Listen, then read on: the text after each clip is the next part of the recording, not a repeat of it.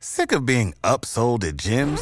My guy, you're currently a base member? For $90 more, I can upgrade you to our Shred membership. For $130 more, you'll be a Swole member. And for just $300 more, you'll reach Sweat Platinum. At Planet Fitness, you'll get energy without the upsell. Never pushy, always free fitness training and equipment for every workout. It's fitness that fits your budget. Join Planet Fitness for just $1 down and $10 a month. Cancel anytime. Deal ends Friday, May 10th. See Home Club for details. You already know the fun of Kings Island. Blue ice cream for lunch, catching your breath between screams on the beast. But this summer at Kings Island, this is 50. Don't miss the 50th anniversary celebration all summer long with new shows, new food, and new fun. It's Kings Island's biggest summer yet. And now through August 14th, Kings Island is turning up the excitement with a daily 50 Years of Fun street party. It features dancers, music, and more, commemorating the last 50 years. Make plans today at visitkingsisland.com. Welcome to the Cinema Gold Podcast with your host, Larry Leese. Come join us as Cinema Gold dives into the latest Hollywood films and news.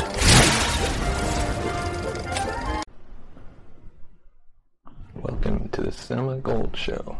I'm your host, Larry Leese. Today we're diving into the latest TV news and giving our review. The very first episode of Star Wars The Bad Batch. First, we'd like to thank our sponsor, Poddex, for sponsoring this episode.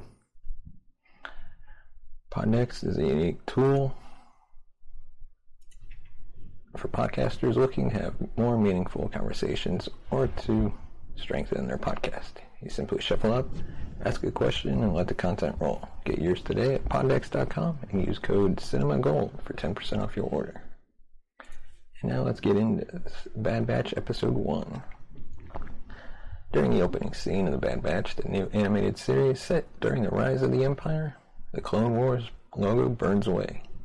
At once, blatant marketing and a promise of something new, the logo neatly explains what the Bad Batch is.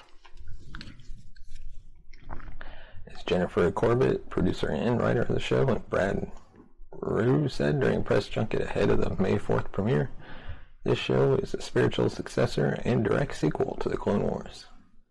The beginning of the new show draws from the epic scale of the Clone Wars series finale and the Star Wars prequel trilogy, which it parallels.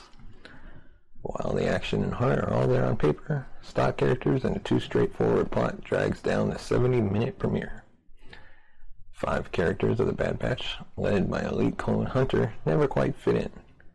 Like many other aspects of technology in Star Wars, cloning isn't an exact science, and Clone Force 99 are deviant or defective, depending on who's talking, but they're very good at their jobs of fighting on behalf of the Republic. But when the Republic transitions to the Empire, they're immediately asked to start doing messier jobs, such as hunting down human rebels, whereas they usually fight droids. As you'd expect, the clones swap sides and of course end up having to fight their way out of their home base. A young girl clone named Omega helps them out, and the stage is set for the rest of the season, which will have at least 14 episodes. Star Wars guru Dave Filoni is joined by Star Wars Resistance writer Jennifer Corbett on the creative side.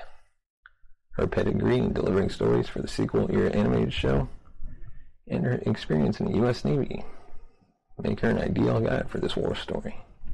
As military science fiction, The Bad Batch is serviceable with the creative action and silly one-liners typical of the Clone Wars.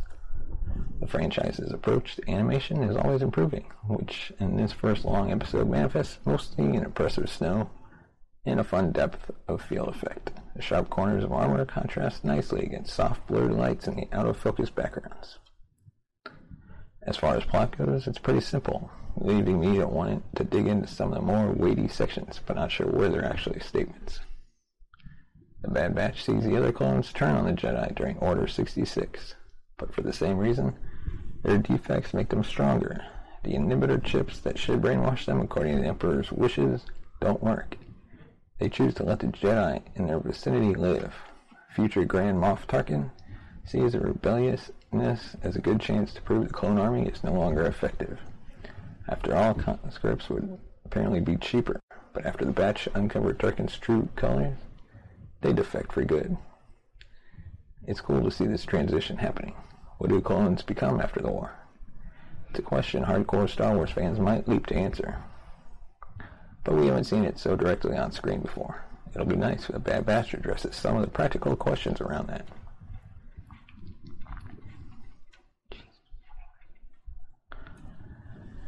The strongest character beats involve the characters learning to trust each other in new ways. Team Leader Hunter's superpowers are enhanced senses, although that isn't really on display much. He begins to distrust Team Sniper Crosshair when he becomes overeager to follow their grim mission by the book.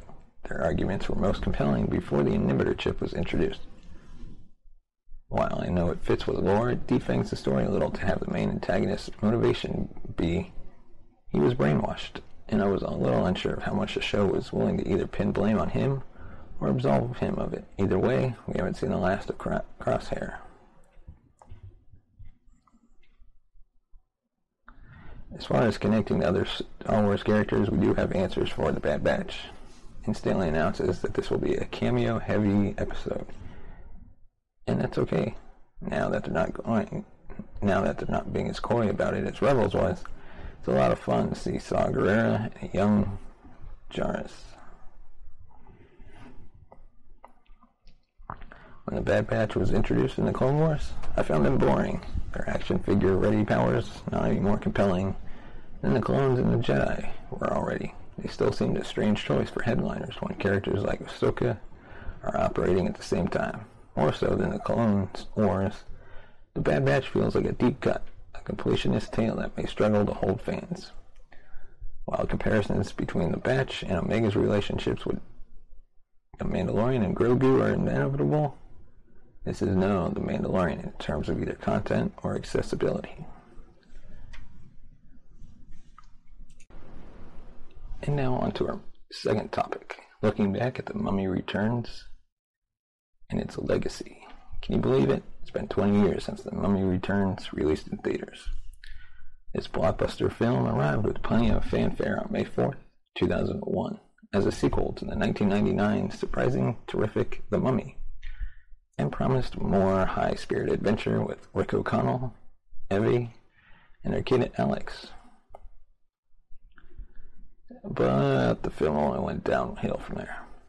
It was produced on a $98 million budget and only saw returns of $70.1 million on its opening weekend, the second highest growing weekend of all time, behind The Lost World, Jurassic Park.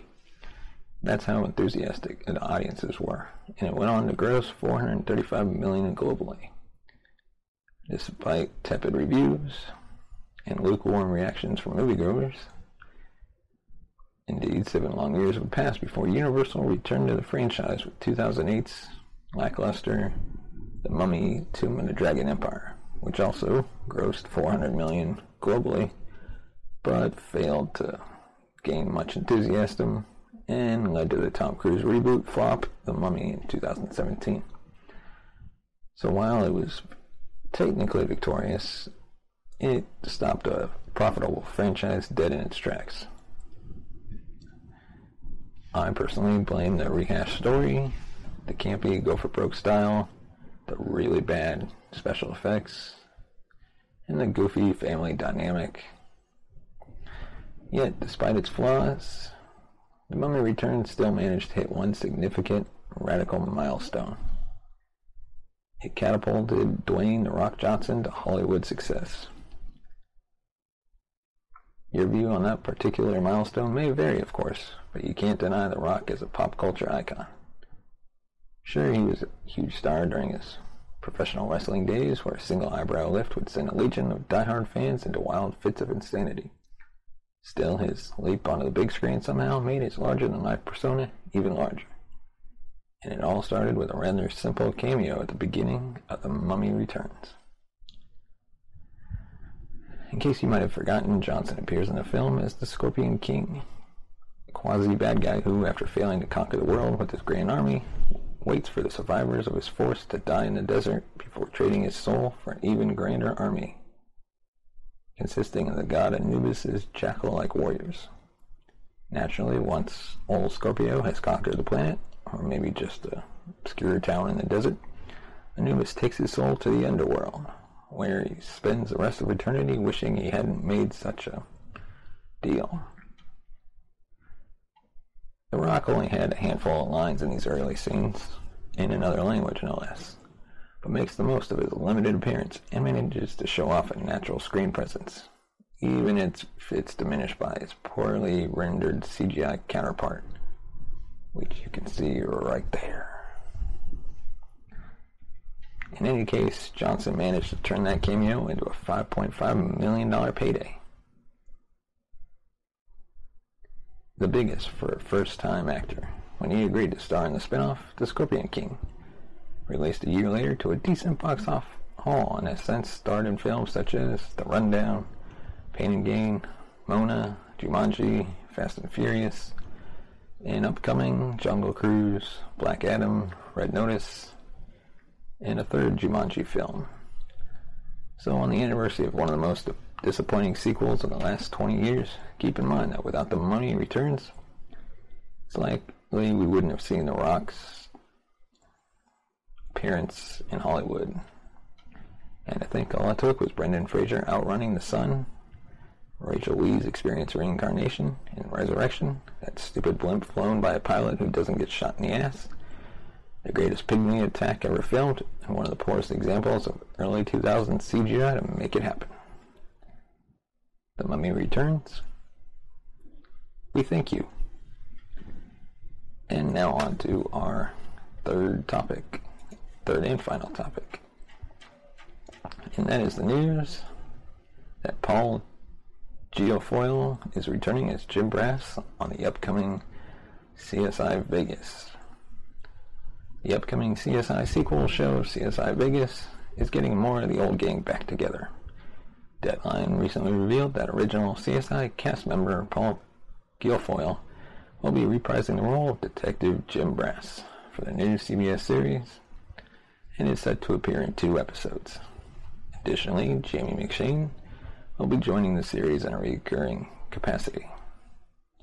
Guilfoyle's confirmed return comes on the heels of the exciting news that a new spin-off series is officially happening, but not a limited series as had been originally rumored. It will serve as a sequel to the flagship CSI show, helmed by none other than William Peterson and Georgia Fox, who played fan favorites Gil Grissom and Sarah Siddall. In addition to Peterson, Fox and Guilfoyle, Wallace Langham also reprises his role of David Hodges from the original show. McShane will play new character Anson Wicks, a civil attorney and something of a scrapper who now has his own practice after years of hard work. The remaining ensemble for CSI Vegas will be filled out by previously announced cast members Paula Newsome, Matt Lauria, Mel Rodriguez, Mandy Dillon. CSI Vegas will open a new chapter in Las Vegas, the city that started the CSI franchise.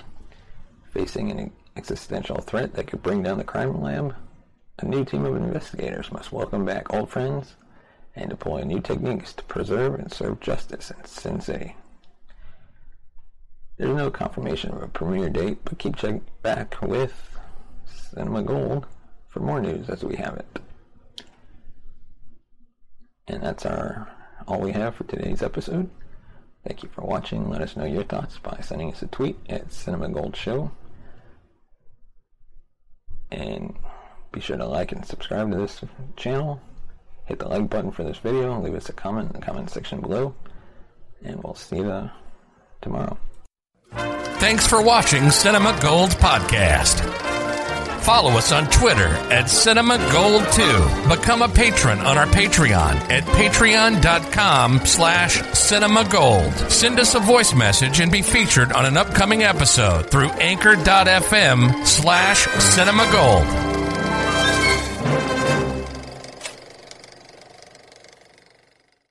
Mary redeemed a $50,000 cash prize playing Chumba Casino online. I was only playing for fun, so winning was a dream come true. Chumba Casino is America's favorite free online social casino. You too could have the chance to win life-changing cash prizes. Absolutely anybody could be like Mary. Be like Mary. Log on to ChumboCasino.com and play for free now. No purchase necessary. Void where prohibited by law. 18 plus terms and conditions apply. See website for details. The voice in the preceding commercial was not the actual voice of the winner. Without the ones like you, who work tirelessly to keep things running, everything would suddenly stop. Hospitals, factories, schools, and power plants, they all depend on you. No matter the weather, emergency, or time of day, you're the ones who get it done. At Grainger, we're here for you with professional-grade industrial supplies. Count on real-time product availability and fast delivery. Call, click Grainger.com, or just stop by. Grainger, for the ones who get it done.